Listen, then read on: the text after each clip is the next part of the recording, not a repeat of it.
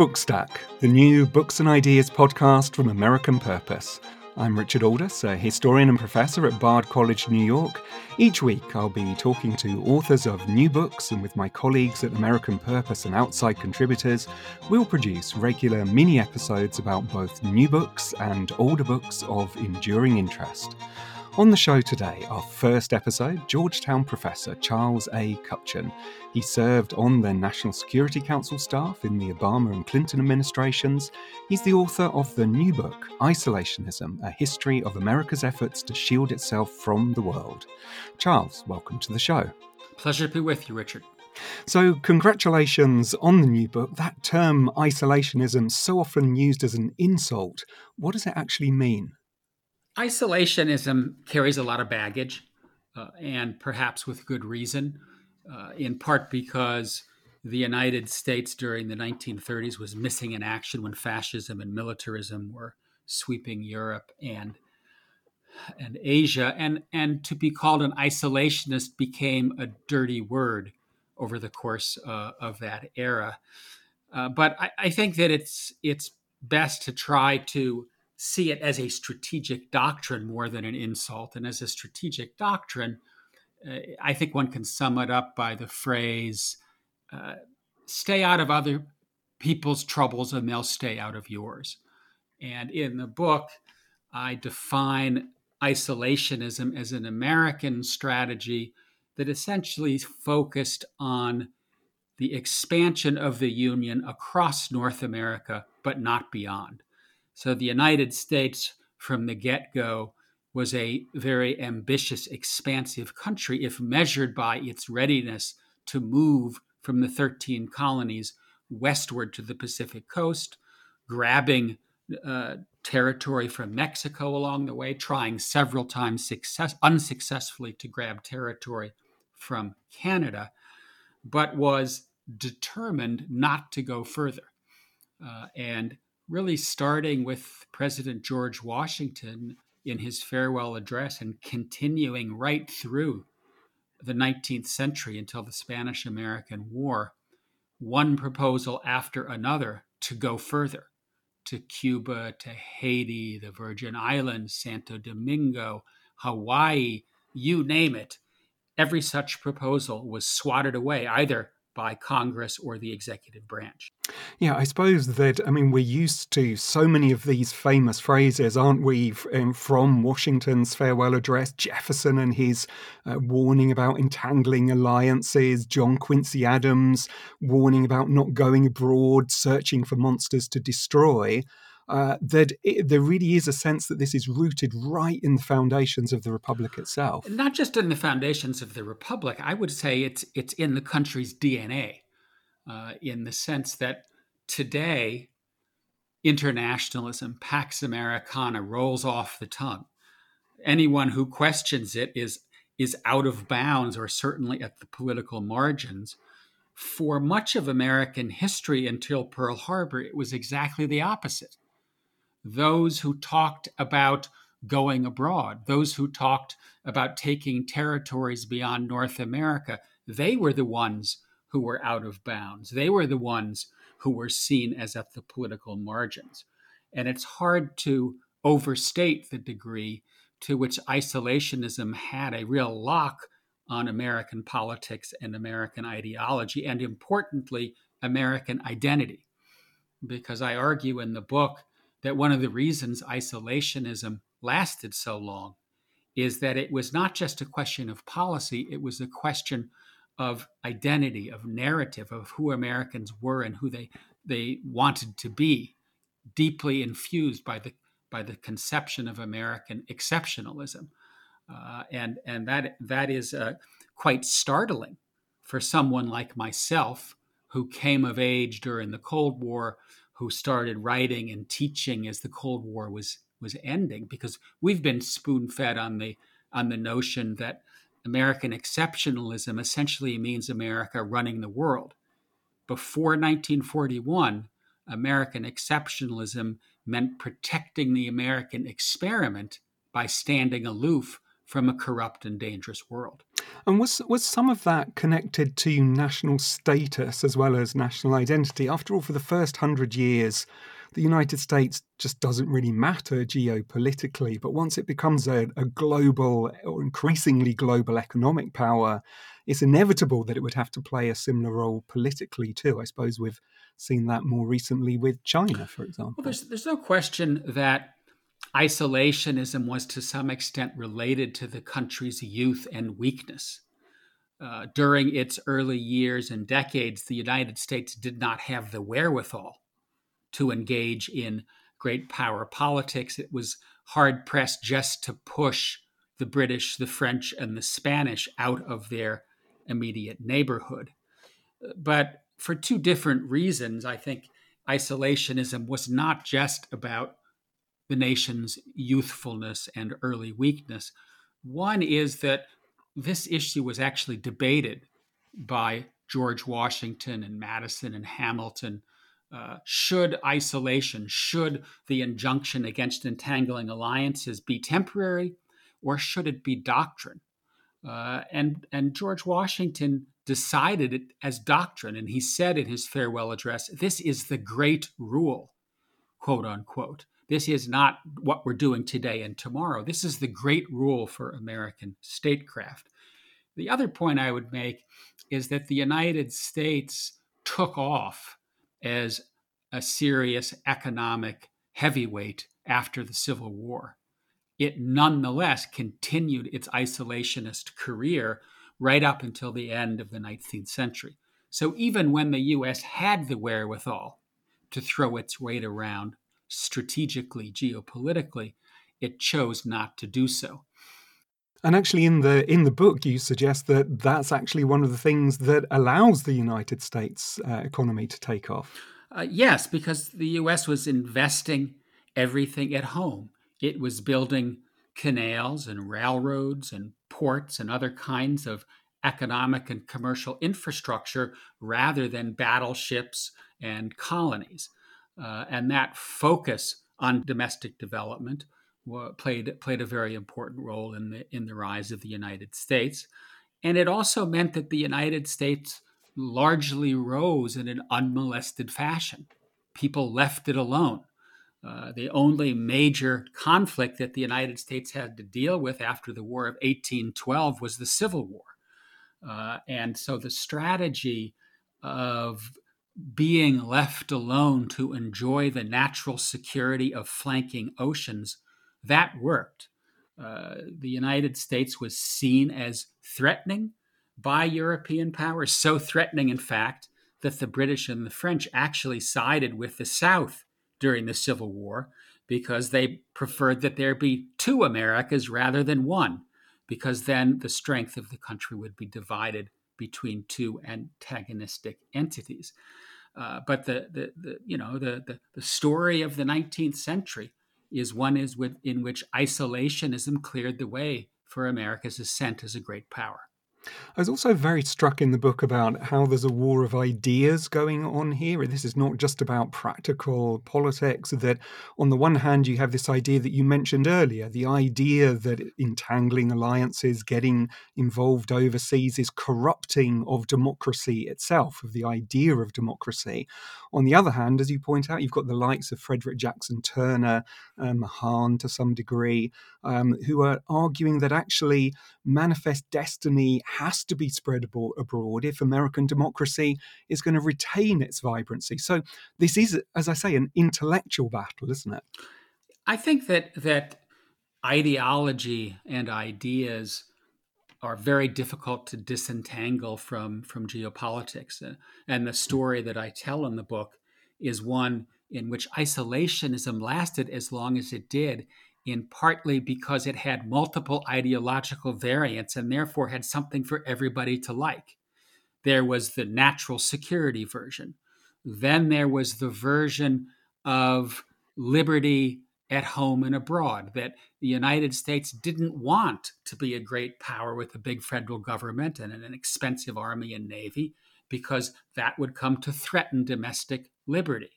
Another version of it had to do with America serving as a beacon to the world. Only if it protected and preserved its domestic freedom, could it be a light unto the world and an example for others? And there was also a darker element, and that was racism.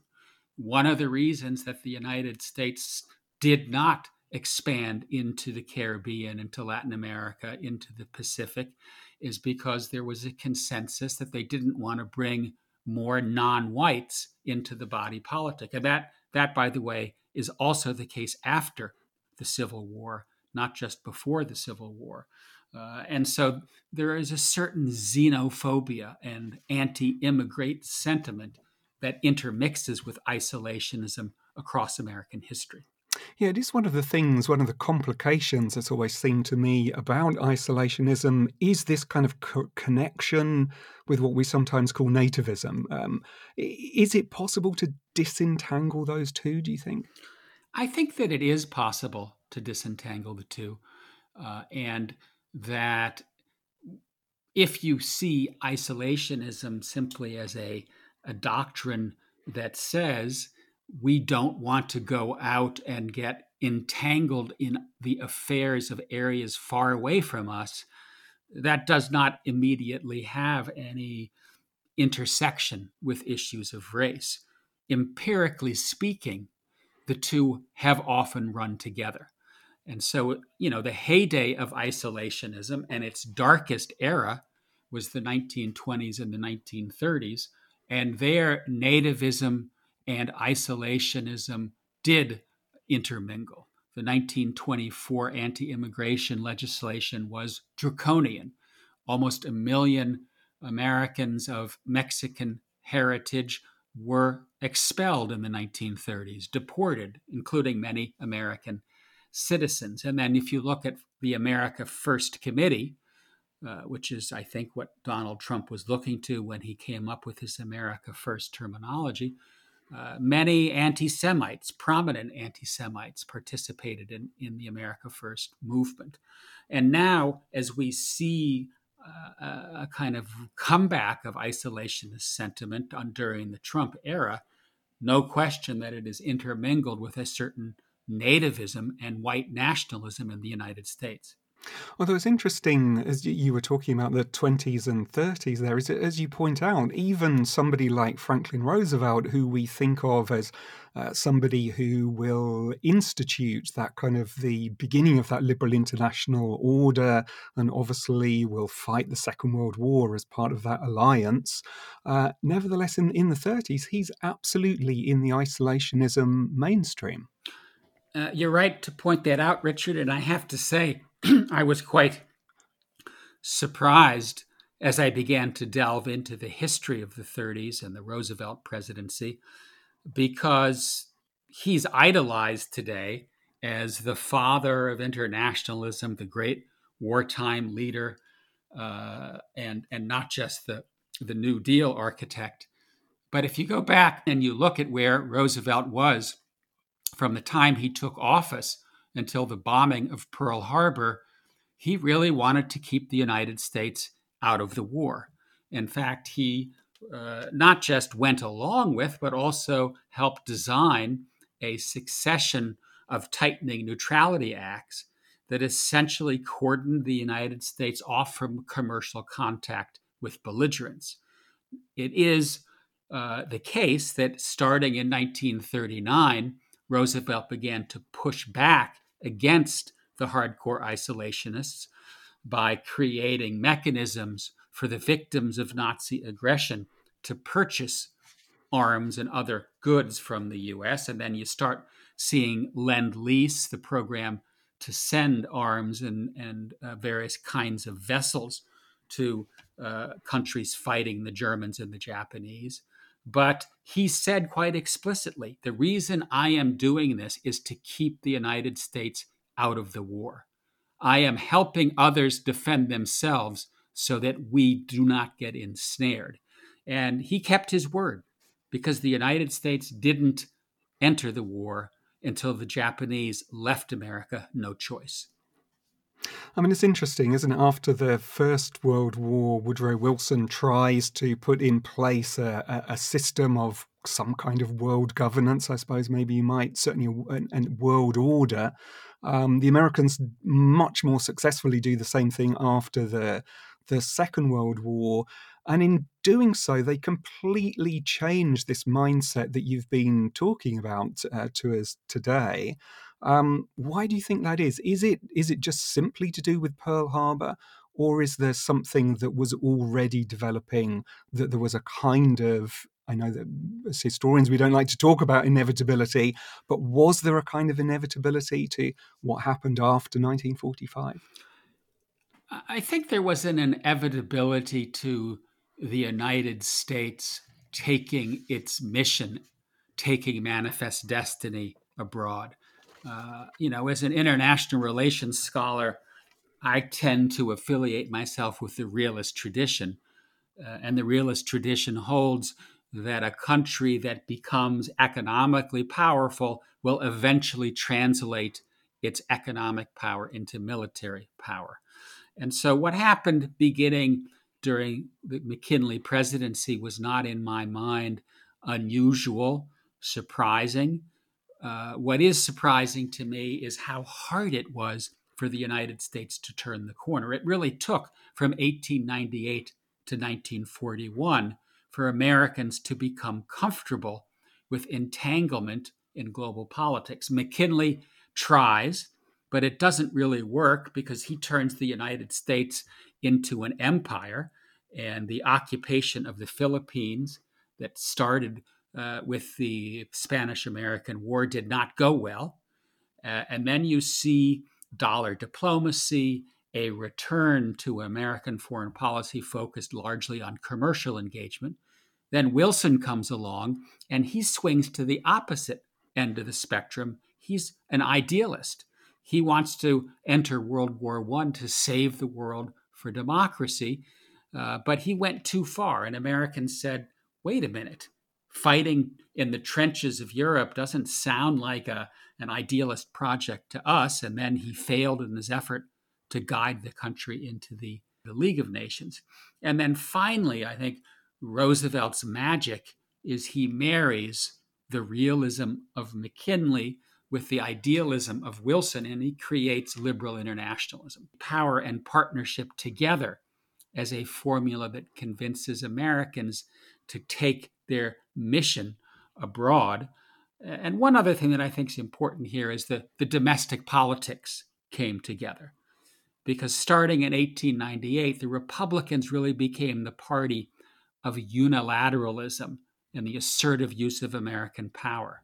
The Democrats under Bryan were anti-imperialists and multilateralists. There was very little bipartisanship. Roosevelt found a way to bring the parties together. He gave the Democrats multilateralism. He gave the Republicans the assertive use of power.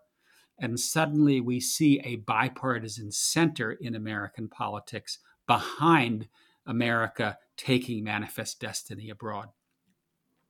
I mean, it's interesting that after the Cold War is over, that America really returns, particularly after 9/11, to that more Wilsonian tradition.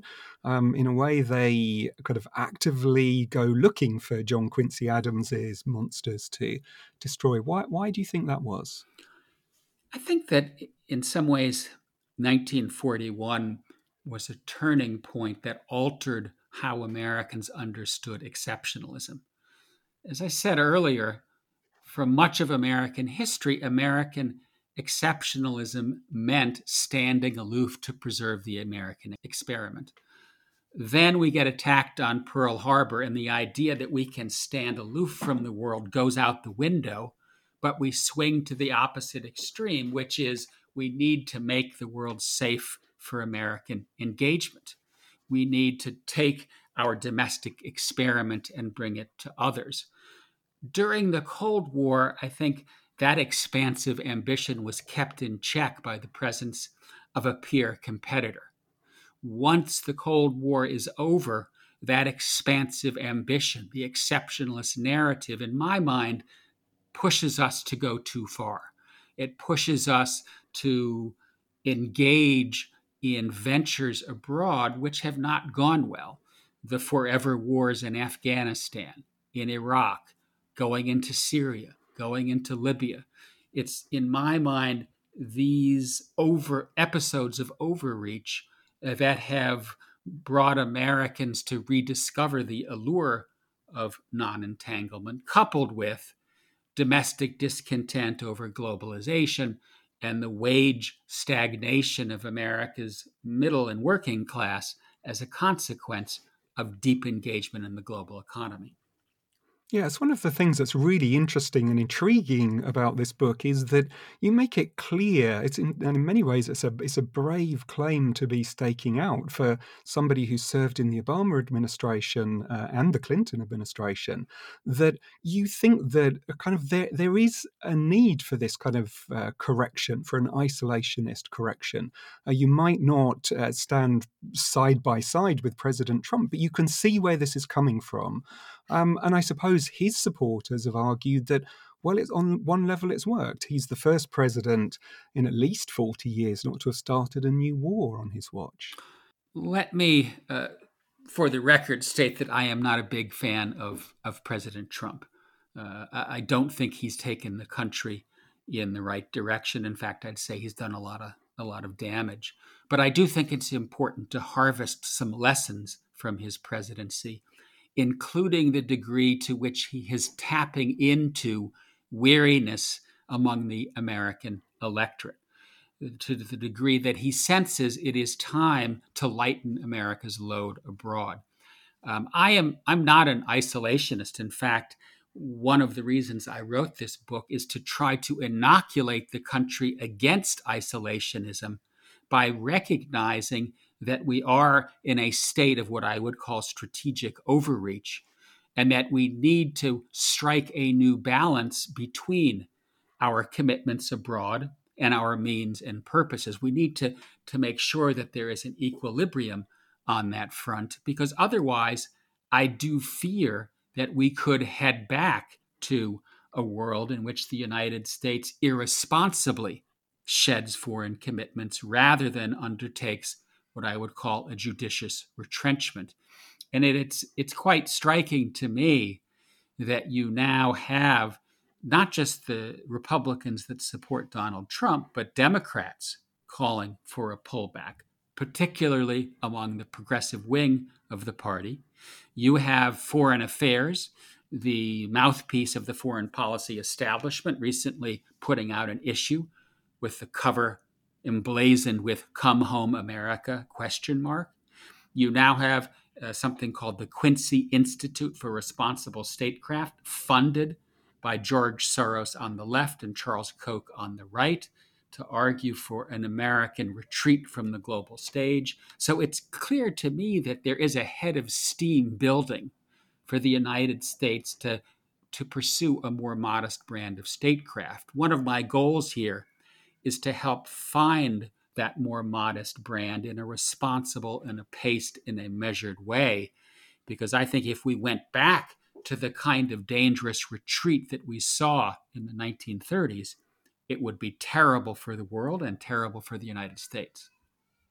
Yeah, it's one of the other fascinating aspects of this book that you bring all of your scholarship as a historian and international relations specialist to the book, but you do also bring very much your experience of being in the room to the book. I mean, right at the very beginning, you talk about the way that President Obama is kind of wrestling with those isolationist impulses himself, the infamous red line over Syria, which you call a historic turning point, and so on.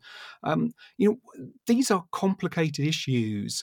How is policy moved forward when you're actually there in the Security Council wrestling with these kinds of ideas? What's the practical advice that you would give to whoever is in that room in the next administration?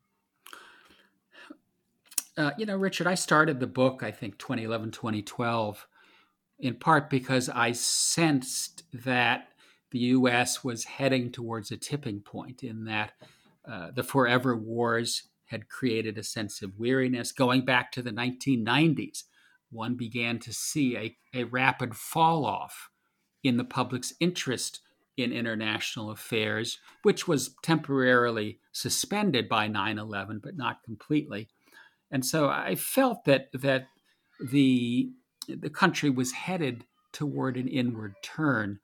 And then when I was there in the Situation Room, involved in the making of policy, I could really feel that these big issues were on the table, not in an explicit way, in the sense that we don't sit around and have big macro discussions about isolationism and internationalism and Roosevelt and Wilson and McKinley, but you could see that President Obama himself was, at least by my measure, a retrenchment president. He ran for reelection in 2012, calling for nation building here at home.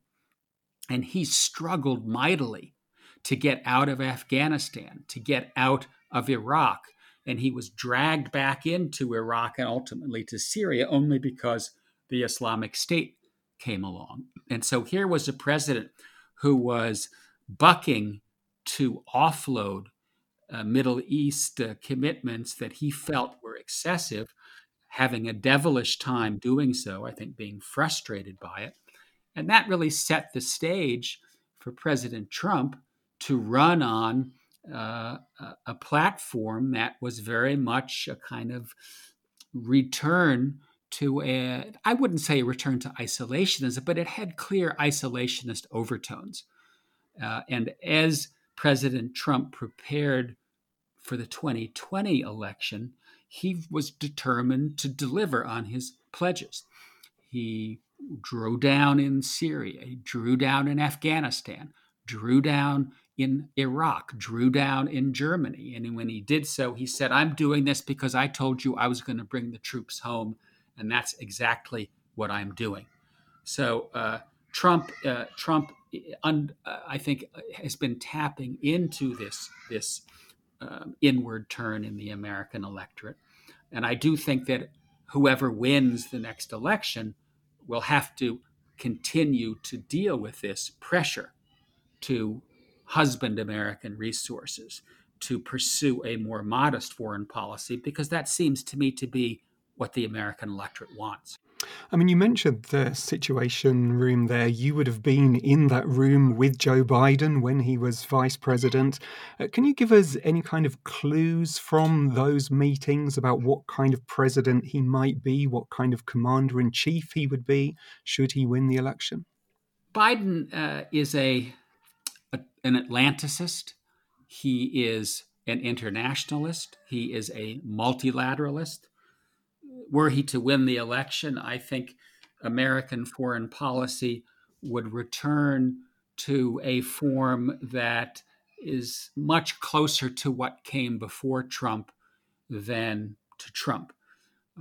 That having been said, I think Joe Biden is also a pragmatist. He is someone who historically has been more cautious about intervention.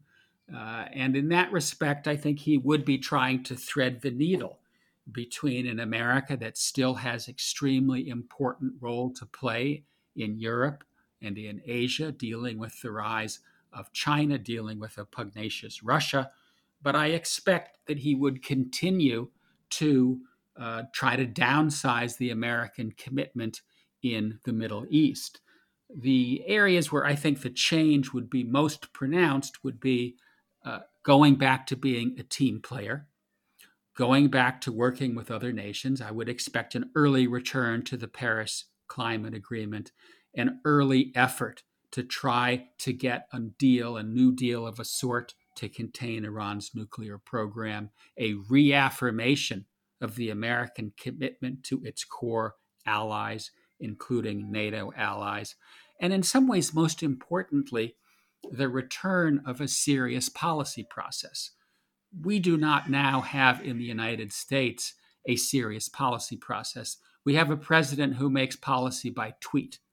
And then the rest of the Washington foreign policy establishment goes running around trying to figure out what they should do. The way it is supposed to work, the way I saw it work when I worked in the White House, is ideas, strategy comes up from below.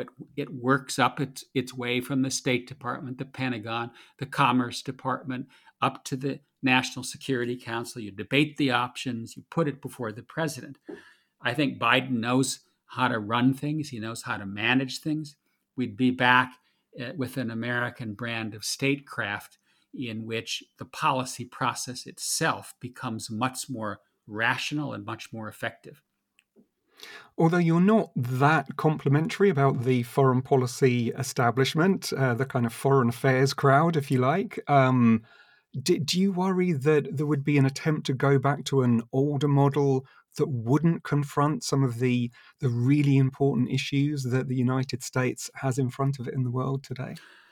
I do worry about that, in part because I witnessed President Obama kind of push up against what some people call the blob. I think there is still a mindset in which if the United States sees a problem in the world, it needs to send out the fire trucks. If there is a financial crisis, the United States opens its checkbook. Well, I think we're headed into a world in which there may not be an America that's always ready to send out the fire trucks or to write the checks. And in that sense, we need to get ready for a world in which power is more widely distributed, in which, because of the pandemic and the need for domestic investment, foreign policy may not get the attention and the resources that it used to. I mean, I do think that the country is going through a period somewhat reminiscent of the 1930s, when there was strategic overreach, when there was enormous economic dislocation, when Americans felt that engagement abroad was coming at the expense of liberty and prosperity at home, when a certain nativism was on the rise. So I think we need to take a page from history to say we need to address these domestic issues. I think it's safe to say this is in some ways the most troubling, worrying political moment of my lifetime. Never did I imagine that the United States would be stumbling in the way that it is today, and that the major Atlantic democracies would be facing the threats from illiberal forces that we see today.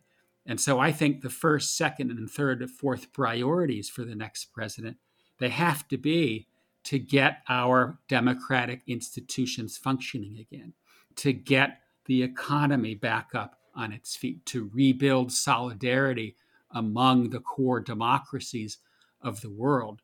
Because if that doesn't happen, I fear we're going to be heading into a 21st century, which is a challenging century, without the liberal anchor that has been guiding global politics since 1941.